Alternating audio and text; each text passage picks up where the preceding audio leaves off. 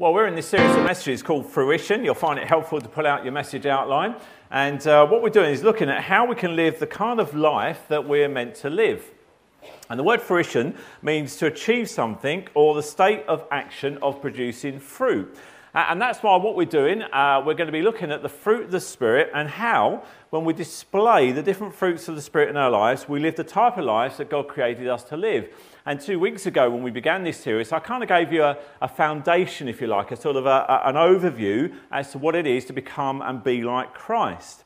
And what we're going to do is, over the next 9 weeks, in fact, we're going to unpack each one of these fruits. And this morning, we're going to look at the first fruit of the Spirit, and that is love. Now, we talk about love, we sing about love, we try to find love, we look for love, we want to find more love. Ultimately, it's only love that can change us into the type of people we want to become, the kind of people who love. Now, I don't know about you, but I want love in my life. And I want that love to flow through me in my life. Now, love first kicked in for me as a teenager when I started dating this girl named Sarah. She was 15 and I was 16. And I felt so much love for her. We would go out. I can remember sitting in the cinema and she would sit there with her hand on her knee, kind of just begging me to hold it. And I'd look at her hand and I would kind of get a little bit, I wanted to hold her hand so badly. Of course I did. But you kind of get shy, don't you? And my hands would start sweating and my heart would beat out of my chest. And I'd look over at her hand just lying there. And eventually I reached over and I held her hand and we interlocked fingers. Man, this is what love is, I thought. And the first time I kissed her, it didn't last that long, but I didn't care. I kissed her and I got home that night. I had no clue how I got home. What road did I take? I had no idea. I just floated home. Because I was in love. It felt good to be in love. And I can remember that same girl walking down the aisle of the church in a beautiful white dress. Sarah looked stunning. Yeah, all right. I look about 12, don't I?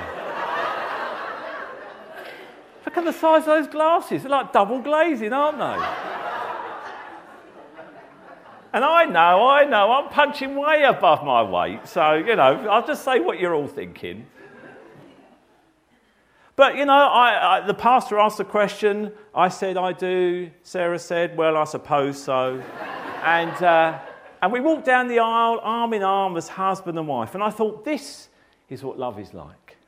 5 years later, I watched the same girl go through an hours of labour for our first child, Ethan, who was born into the world. And again, 4 years later, when our daughter, Afia, was born. And then it finally hit me. This is what love is really like. To have a wife and the children that I love so much, and years later, a daughter-in-law and soon to be a son-in-law. This is what love is. In the words of the great theologian Forrest Gump, I may not be a smart man, but I know what love is. I've learned that love is not some involuntary act of a hormone that just overtakes you. It's an act of the will. It is a choice. It is a decision that we make. And at times it can be a difficult choice, sometimes to consistently make without the constant help of God in your life. And so it's no wonder that the ancient Greeks had 3 different words for love. Probably the one you're most familiar with is the word eros. It was taken from Greek mythology, from what they called the god of love or the god of eros. Eros is a sexual kind of love that says, what can I get for me? Eros is the kind of love that seeks to satisfy itself. It seeks to conquer and to control. Another word for love is phileo. Phileo is kind of a sort of a brotherly love, a sort of a friendship kind of love, based on the fact that we like one another, we want to spend time with each other, we want to have that kind of friendship connection. We've got something in common and we'll hang out together and we'll express this common bond love that we have for each other. But there is another word used throughout the New Testament to describe the type of love that God has and the type of love that actually God wants us to show, to express to each other. And that Greek word is the word agape. Now, many of you have heard that term before, I guess. But agape love is that drain the ocean dry trying to describe it kind of love.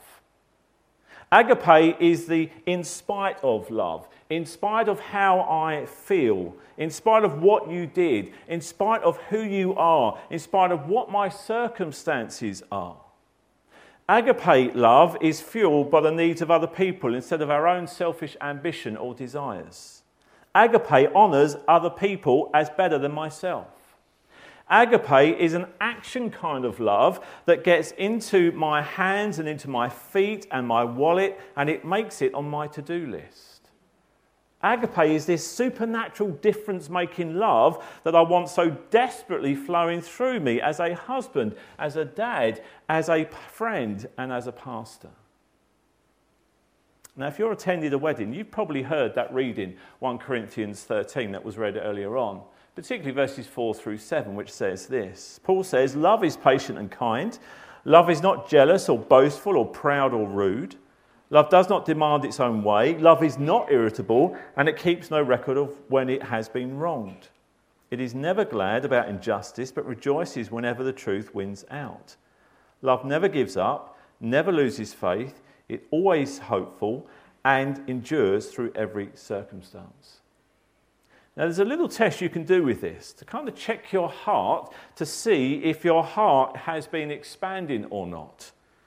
Take this passage and take the words out, love is, and instead change those words, insert 2 words to I am. Just to see, am I kind? Am I patient? Is that true about me? Am I these kinds of things? Not love is, but I am. Because life, you see, is to be all about love. That's why Paul says in 1 Corinthians 14 verse 1, he says, let love be your highest goal. Not kind of one of your priorities. It doesn't say love ought to make it to your top 10 list of things you ought to be better at. It says, let love be your highest goal. Not status, not success, not possessions, not even comfort or money. Paul says you should make as your number one lifestyle love. Why? Why does Paul say that? Well, because God is love and he wants you to be like him. The Bible tells us that God created everything in the universe out of love. He made everything in order to love it. And because God is love. It doesn't say he has love. The Bible says he is love. He created you as an object of his love. And if you're a follower of Christ, God wants you to be like him. So he created you to learn how to love. In fact, you were put on this planet to learn how to do that. I mean, think about it. Why didn't God just create you and take you to heaven? Why does he let you, say, spend 60, 70, 80, 90, maybe more years on a broken world where there is sin and there is suffering and sorrow and sadness and problems and pressures and stress? Why didn't God just kind of create us and then take us directly to heaven? Because it's far better there. Why does he put you here on earth? Why does he leave us here? Well, he allows you here on earth in order to learn to love, because life is all about learning how to love better, to love well. In fact, Galatians 5 verse 6, Paul says, the only thing that counts, and that's pretty strong. In the original language, it's very strong in the way it's written. The only thing that counts is faith expressing itself through love. And one day, Jesus was walking down the street and a guy came up to him and he said, Lord, what is the most important command in all of the Bible?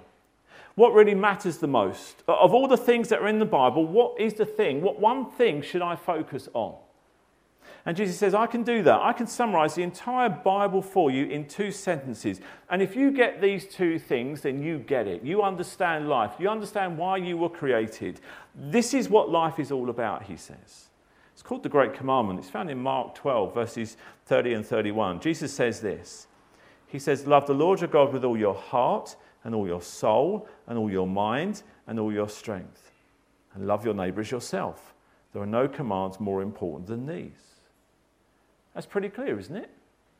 Jesus said nothing is more important than these 2 things. Learn to love God with all your heart and learn to love everybody else.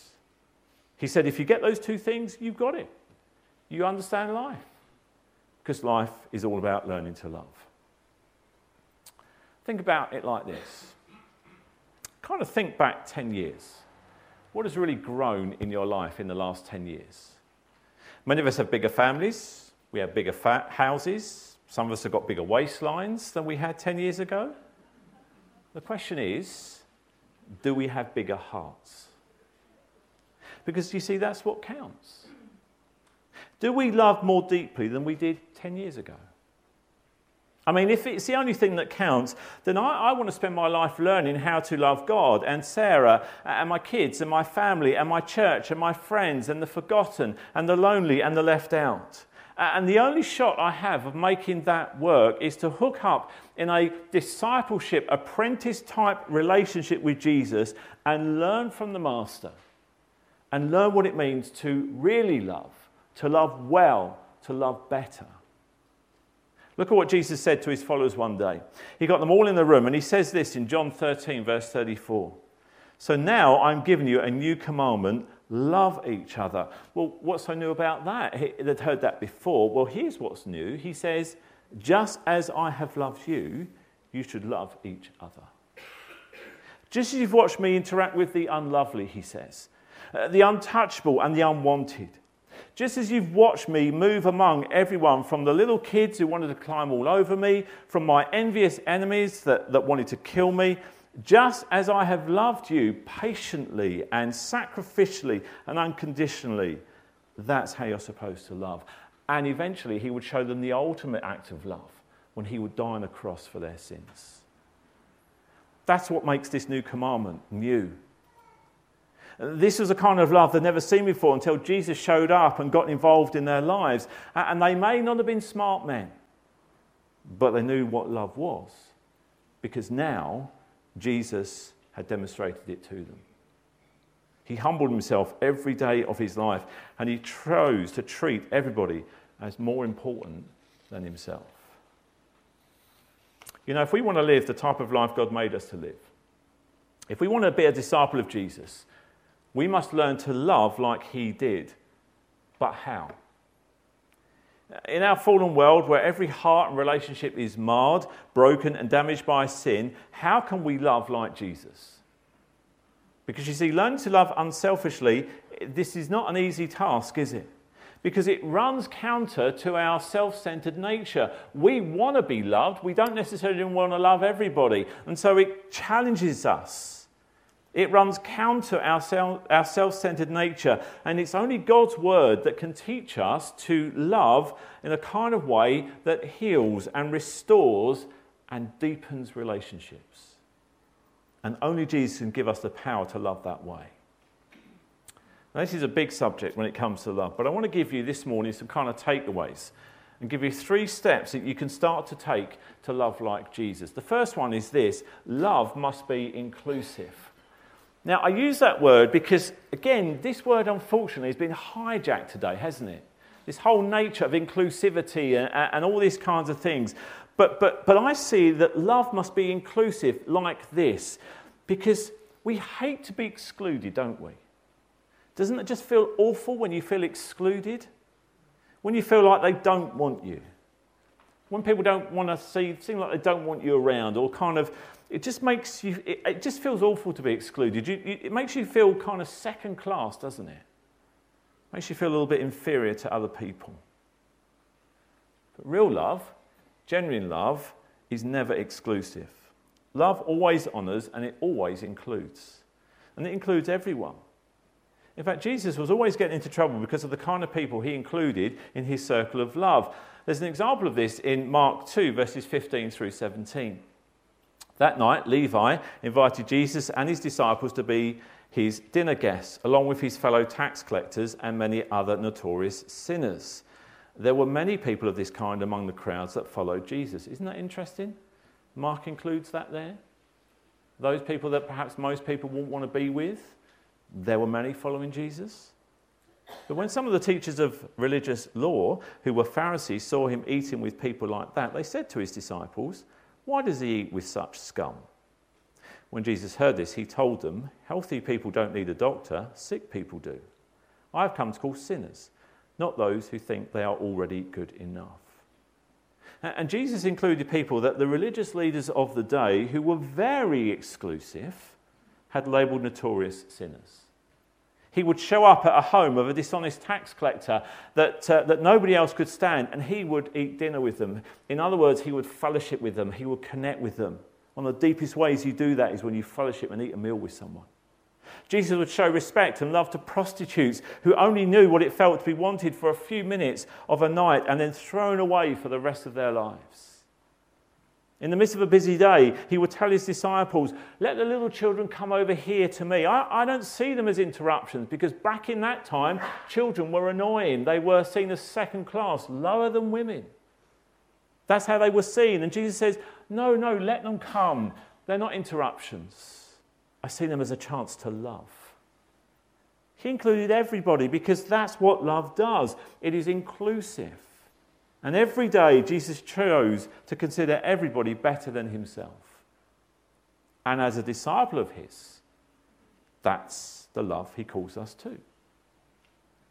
See, Jesus gave this famous talk one day. It's called the Sermon on the Mount in Matthew 5. This is what Jesus says in verses 43 through 45. You've heard that the law of Moses says, love your neighbour and hate your enemy. But I say, love your enemies. Pray for those who persecute you. In that way, you'll be acting as true children of your Father in heaven. For he gives his sunlight to both the evil and the good, and he sends rain on the just and on the unjust too. Jesus says to them, he says, look, you're familiar with the old written law, love your friend. And the fake law, the one these religious leaders have made up, hate your enemy. Jesus says, but I'm challenging that. I'm telling you to love your enemies. And this is what God does. You realise that God gives his best, the sun to warm and the rain to nourish, to everyone, regardless of whether they love God or not. The good and the bad, the nice and the nasty.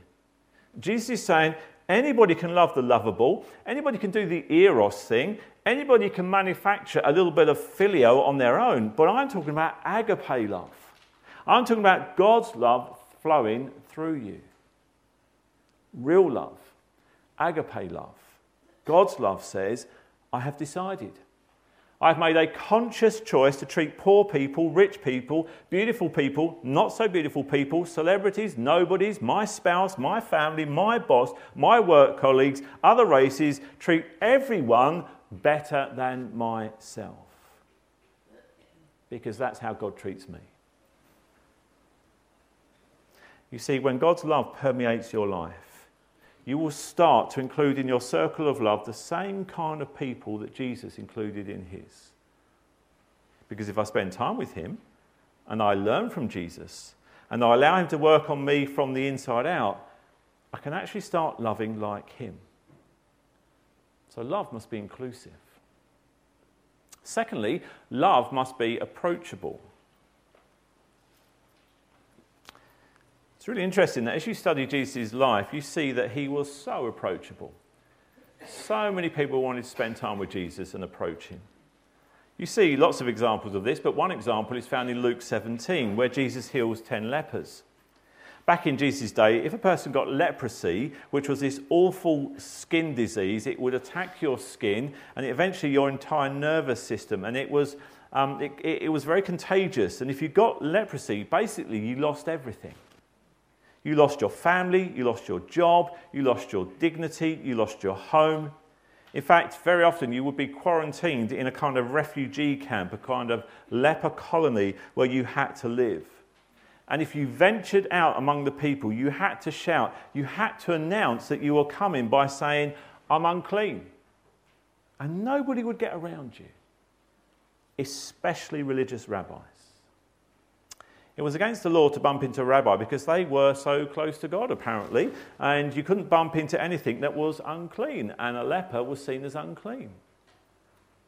Isn't it ironic, though, that the person that the lepers would bump into on one occasion was God himself, Jesus? Because Jesus was so approachable, so they came to him. The question we must continually ask ourselves is this: am I approachable? Now, approachability is not the same as availability. You can't always be available, but when we are available, we should want to be the type of person that no one would be intimidated around. that people would come to and feel the love of God flowing through us. Philippians 2:5 says, your attitude should be the same that Christ Jesus had. We should be like him. What was his attitude? Well, he loved. He was approachable. People loved being around him. I want to learn from him what it means to be approachable. So let me ask you, or ask yourself, how approachable are you? Are you approachable, or do you always have to be right? Those of you who are at work, do you intimidate? Do you power up on people? Or are you approachable? Are you the person that people seek out to chat with, to kind of talk through work issues and challenges? Parents, whatever age your children are, but can your kids come to you and talk to you about anything? Absolutely anything. Would your kids say that you're approachable? Why don't you ask them? See, love is approachable because God is approachable. And God is love. Ephesians 3 verse 12 says, because of Christ and our faith in him, we can now come fearlessly into God's presence, assured of his glad welcome. Love must be approachable. Thirdly, love must reach out. Because you see, Jesus was not only approachable, but he would also go on the offensive and he would approach people himself. He would touch the untouchables because love reaches out. And when we start to look at the people that Jesus looked at these people, when we start to look at them, when we see how Jesus interacted with them, we'll start to see that no one is untouchable. Everybody needs to be reached. 1 John 4:20 to 21 says this very bluntly. If anyone boasts, I love God, and goes right on hating his brother or sister, thinking nothing of it, he is a liar.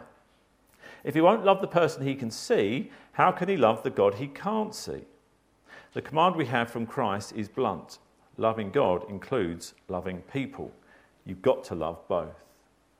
One day, when you die, you're going to stand before God, and God's going to evaluate your life.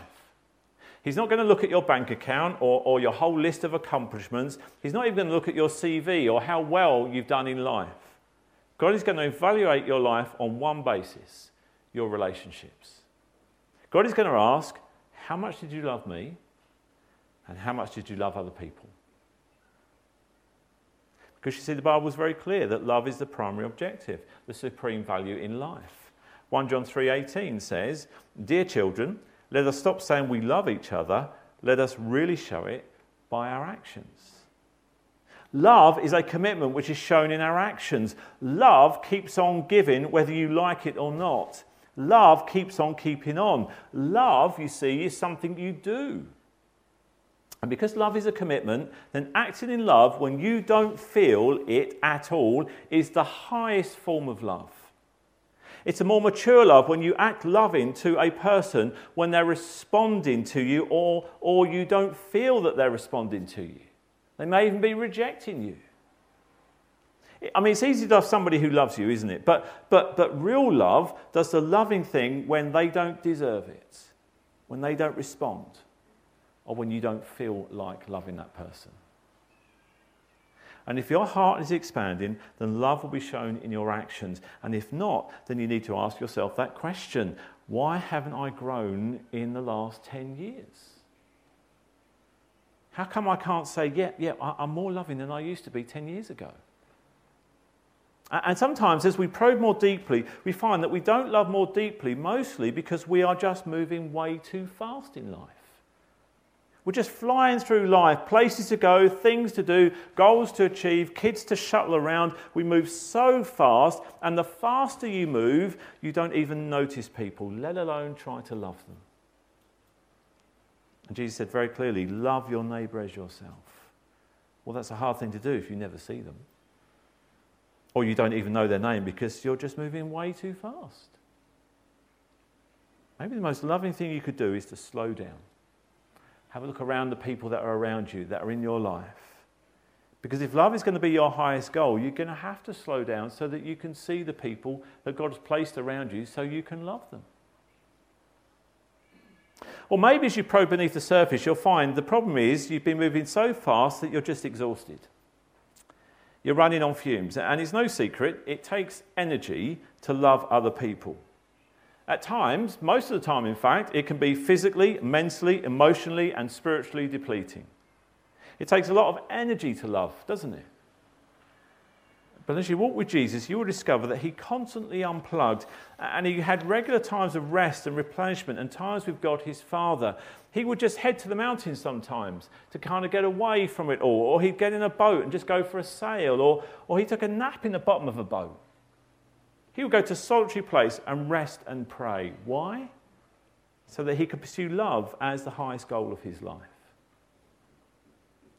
Do you know, sometimes the most spiritual thing you could do is just rest and replenish so that you can love with all that you've got. That might mean going to bed earlier, or eating healthier, or staying in shape, or putting breaks in your schedule, taking regular days off, being consistent in a daily quiet time with God, spending time in prayer, being in church consistently where your spiritual tank can be refueled and refilled. Because we all leak, don't we? And it takes every ounce of energy if love is going to be your highest goal. But if Jesus were to point out our biggest problem in the way we love, it's that we're using the wrong power source. We're trying to do it on our own. We say, well, okay, I'm going to love better. Yep, okay, Phil, I've got that. I'm going to love better. I'm going to try much harder at this loving kind of thing. Well, that's a recipe for failure. We need to plug into the right power source. That's the kind of love, you see, that's just based on feelings. But then there's this supernatural kind of love, this energized kind of love, way different than just kind of the normal love. It's a love that is powered by a supernatural power source. And we are told what it is in that verse that I put on those little cards for you to memorize a couple of weeks ago. We're told in Galatians 5:22-23, when the Holy Spirit controls our lives, he will produce this kind of fruit in us: love, joy, peace, patience, kindness, goodness, faithfulness, gentleness, and self-control. It's quite a list, isn't it? And did you notice which one is on top? Love. This verse says that the Holy Spirit, will produce these things in us. That's the power source that makes love work. Not us trying to get better at it. It's allowing him to put that love in and out of us. In fact, look what it says in 2 Peter 1 verse 3.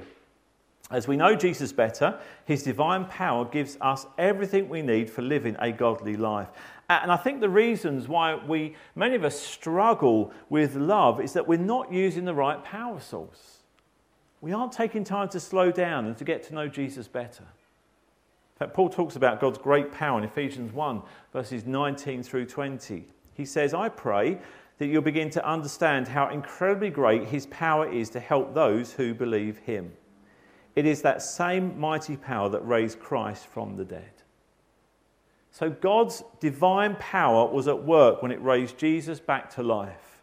The Bible says that as a disciple of Jesus, when I allow him to start working on the inside out, the same power that blew a rock off a tomb that gave life to the dead Jesus is available and at work in me. That same power. And that's the power source I want to be running on. To have the Holy Spirit controlling my life, guiding me, stretching me, convicting me, loving me, as I intentionally humble myself and allow him to lead me every single day, as I watch and as I study and learn and walk with and try to imitate Jesus. There's this unexplainable surge of power and energy that allows me to love in ways I never thought possible. And it's a power to serve your spouse when you're tired, to treat them with affection and tenderness without expecting anything in return. It's the power to set aside all your important to-do things and spend time, quality time with your children. It's the power to postpone something you want to do because you have a friend who needs you at that moment. It's the power to love that person in your family who shows no love to you back. It's the power to reach out to a friend who is hurting, who is angry, who wants to lash out at you, but you respond in love and patience and kindness and seek to show understanding. Now, I want that kind of love in my life, don't you? I want that love flowing through me because it's the only thing that counts. And my suspicion is this, that all of us need a lot of work in this area. We have all got a lot of growing to do in mature love. And the only way you can have that love surging through your life is to know the love of God for you. And to invite him to get supernaturally involved, changing you from the inside out. Because the ultimate expression of love is when Jesus stretched out his hands on the cross and said, I love you this much. No matter who you are, no matter what you have done, I love you this much that I will die for you. And the Bible says that you need to receive God's gift of love. John 3:16 tells us that. For God so loved the world that he gave his one and only Son, that whoever believes in him shall not perish, but have eternal life. God came to earth in human form, in the person of Jesus Christ, and gave himself to us. Why? Why was that necessary? Why did he do that? Because somebody has to pay for all the things that I have done wrong. Either we've got to pay the penalty for it, or somebody else does. And God says, I will do it myself. I love you that much, I will pay for it. And he didn't just say it, he showed it. He proved it in the most expensive way. He came and he died on the cross for us. And he sacrificed himself for us. And when they nailed those hands, those nails into his hands, and those nails that were going straight into his hands and into his feet, they were going straight into the heart of God. That was love at the first degree. It was the greatest love ever seen. God loves you more than you will ever know. His love is based on who he is. God's love is unconditional. It's not based on whether you can earn it, because you will never be able to earn this love, because it's already offered to you freely. And God is never going to love you any more or any less than he does this very second. You say, but you don't know some of the things that I've done wrong. God certainly wouldn't love me after that. No. God loves you. Jesus died for you. He wants you to know how much he loves you. The question is, what will you do with the love that God is offering you? Will you turn away? Or will you run to the love and acceptance and forgiveness and the eternal life that he offers you? You see, God sent Jesus to die on the cross for your sins to prove how much he loves us. And if you've never committed your life to him, I want to say to you, do that today. That's what God invites you to do. Because notice the rest of this verse says, whoever believes in him shall not perish but have eternal life. Only those who have repented of their sin, who have asked for God's forgiveness, and who believe and trust what Jesus Christ did, only then is heaven a certainty for you. Only then can you anticipate God's promise of eternal life with him in heaven. In fact, eternal life starts as soon as you become a follower of Jesus. Because you get life, real life, a commitment to him, and you get real, genuine life and meaning and purpose day by day. You have that supernatural power to love that's indwelt in you by the Holy Spirit. You get so many benefits. It's not like wait until you get to heaven. As soon as you become a follower of Christ. And when you commit your life to him in repentance and faith, then you go and live for him. You want to glorify him and honour him. And we love because Jesus loved us. 1 John 4, 9 through 11 says, God showed how much he loved us by sending his only Son into the world so that we might have eternal life through him. This is real love. It is not that we love God, but that he loved us and sent his Son as a sacrifice to take away our sins. Dear friends, since God loved us that much, we surely ought to love each other. Do you see how it works? Love is what matters the most.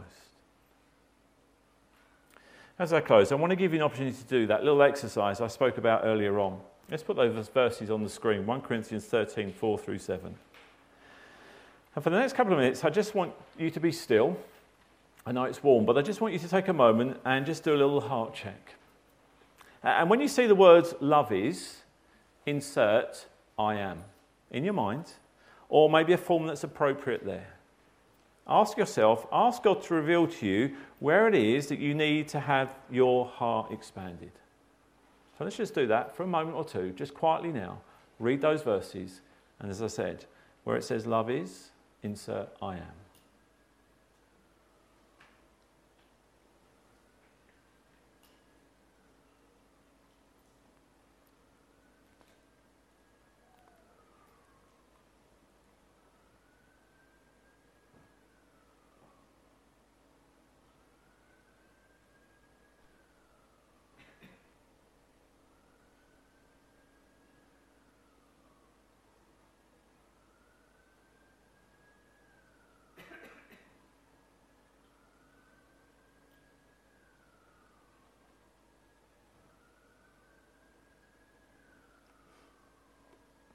Quite challenging, isn't it, when you say I am?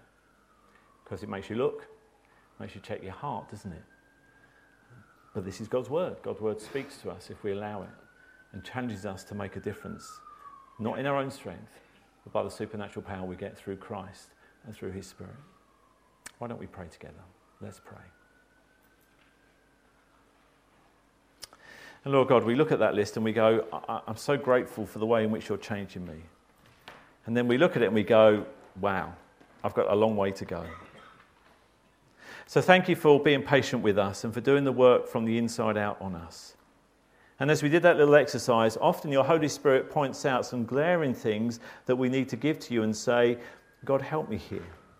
I can't help myself with this one. Lord, thank you for being willing to move into us, to change us from the inside out, to put the same power that raised Jesus from the dead in our lives. The Bible says that God helps those who admit they can't help themselves. They need a power source greater than they are, to love the way he wants us to love. So I want to invite you today to open your heart and invite Jesus Christ in, so you can start loving the way that God wants you to. And if you've never begun a relationship with Jesus, you can start that today. And I want to invite you simply just to pray. Maybe pray quietly in your heart these words. As I say them out loud, you might just want to echo them quietly in your heart, or just simply say, me too, Lord. Dear Jesus, I don't understand it all, but I want a relationship with you. I thank you for loving me. I thank you for coming to earth for me. I thank you for giving your life for me so I could go to heaven. I accept your free gift of forgiveness and salvation. I'm sorry that my sin put you on the cross. In repentance and faith, I ask you to forgive me. I want you to be the Saviour and Lord of my life. You are in charge of my life from here on out, and I want to learn to trust you and to love you and to fulfill your purpose for my life. Father, we thank you for being here today. Thank you for teaching us about love. Help us to do these things, we pray, in Jesus' name. Amen.